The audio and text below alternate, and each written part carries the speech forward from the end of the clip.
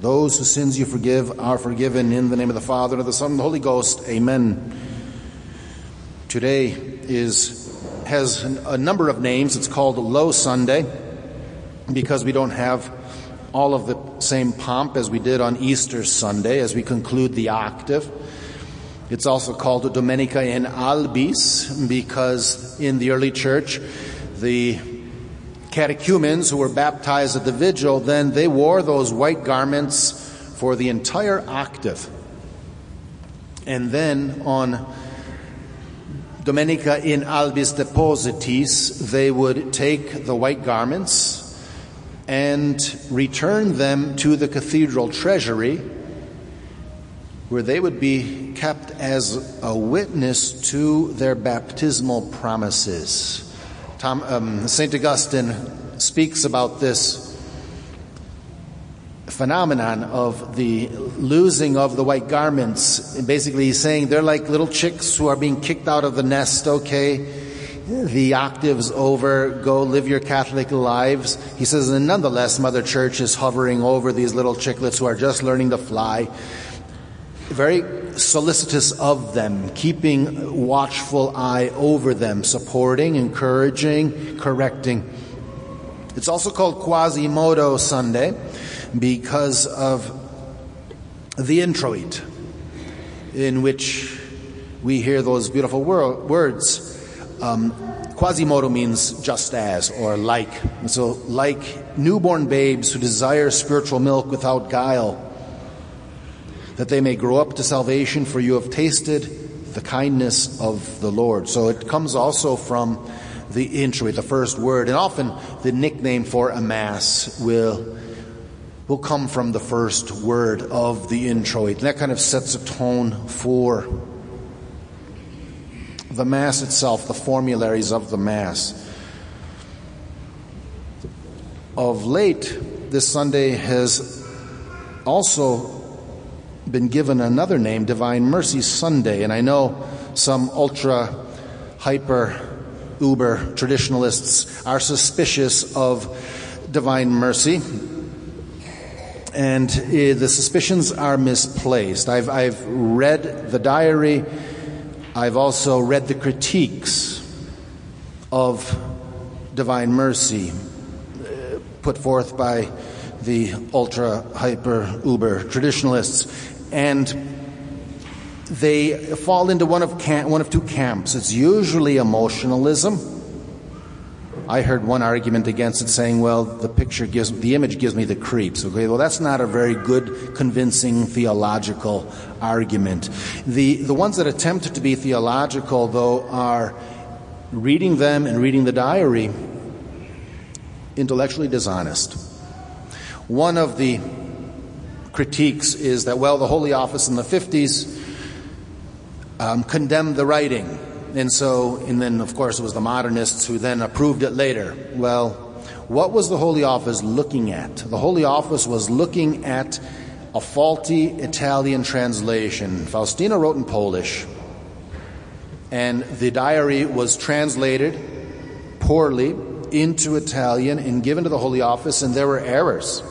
One error, for example, where Christ in Polish says, I am mercy incarnate, was translated as if Sister Faustina were mercy incarnate. So, of course, the Holy Office is going to have a problem with that. When the corrections of the translation were made, the process went forward. There is a connection between Quasimodo and being like spiritual children and Divine Mercy, because ultimately it's rooted in trust. At the foundation of it all is trust, the trust that the Church has in giving this time of octave to the catechumens, in which they're held very close to the Church, and then with trust, but not without God's grace, sent out of the nest to live their lives as responsible adult Catholics. But they're not on their own. The Divine Mercy is very much the same thing. We're not left to our own devices. Nobody here doubts the real presence. Nobody here doubts the miracles of Christ or the approved apparitions of Our Lady. We don't doubt the miracles of saints, but we can, our faith and our trust often finds a barrier when we think of ourselves. Can I really be good? Can I be holy? And there we start to falter.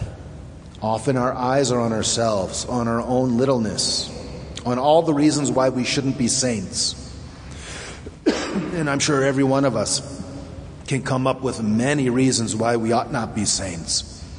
And nonetheless, our Lord calls us to be reconciled to Him, to be forgiven in confession. And so one of the critiques of divine mercy was that it was a quasi-Protestant saved mentality. That's not true at all. Once we've been forgiven, then we've got the responsibility to live up to that. And should we fall, we come back, and we come back.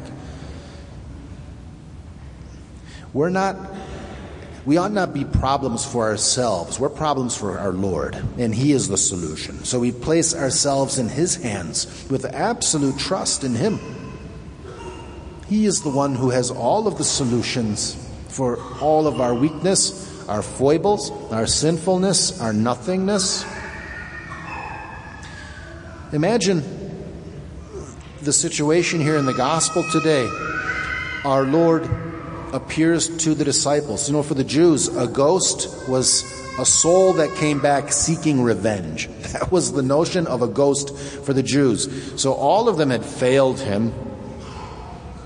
All of His disciples had failed Him in some way. And now He appears, and the first thing He says is, "Peace be to you." And then He gives them the faculties to forgive sins. And He repeats again, "Peace be to you." What is peace? St. Augustine tells us that peace is tranquillitas ordinis. Peace is when everything, the peace of tranquility, it's the tranquillitas ordinis, it's the tranquility of everything being in the right place. And so when we come to our Lord asking forgiveness, He puts things in the right place. But we're not 17th century quietists, okay? We don't just delegate everything to Him and say, okay, I've been forgiven, now I delegate everything to our Lord. Rather, this comes with responsibility. So ultimately, trust, which is at the root of divine mercy, trust is entrustment of myself to His will. And that means with all of my heart, with all of my mind, with all of my strength, I will seek to please Him in my thoughts, in my words, and my deeds. You know, we all have the valid question of, is this a sin? You know, that's a valid question. But the real question that ought to drive our thoughts, our words, and our actions is, does this give You glory, Lord? Is this what pleases You? When that's what drives everything, it changes everything. And then we experience what divine mercy is. We receive graces that we never had before, and we learn how to cooperate with it. And it's real. It's real. I've had so many experiences, brother priests have had so many experiences where people have come up to us, Father, I don't know, on the street, Father, it's been about 30 years, and I just feel an urge, I want to go to confession. Do you know what today is? No. It's Divine Mercy Sunday. What's that? It's like the old Palmolive commercial. You know, you're soaking in it, okay? You're immersed in it right now, thanks to Him. And so, it's real. And to see these miracles is so humbling.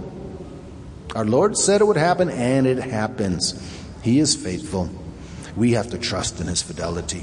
In the name of the Father, and of the Son, and the Holy Ghost, amen.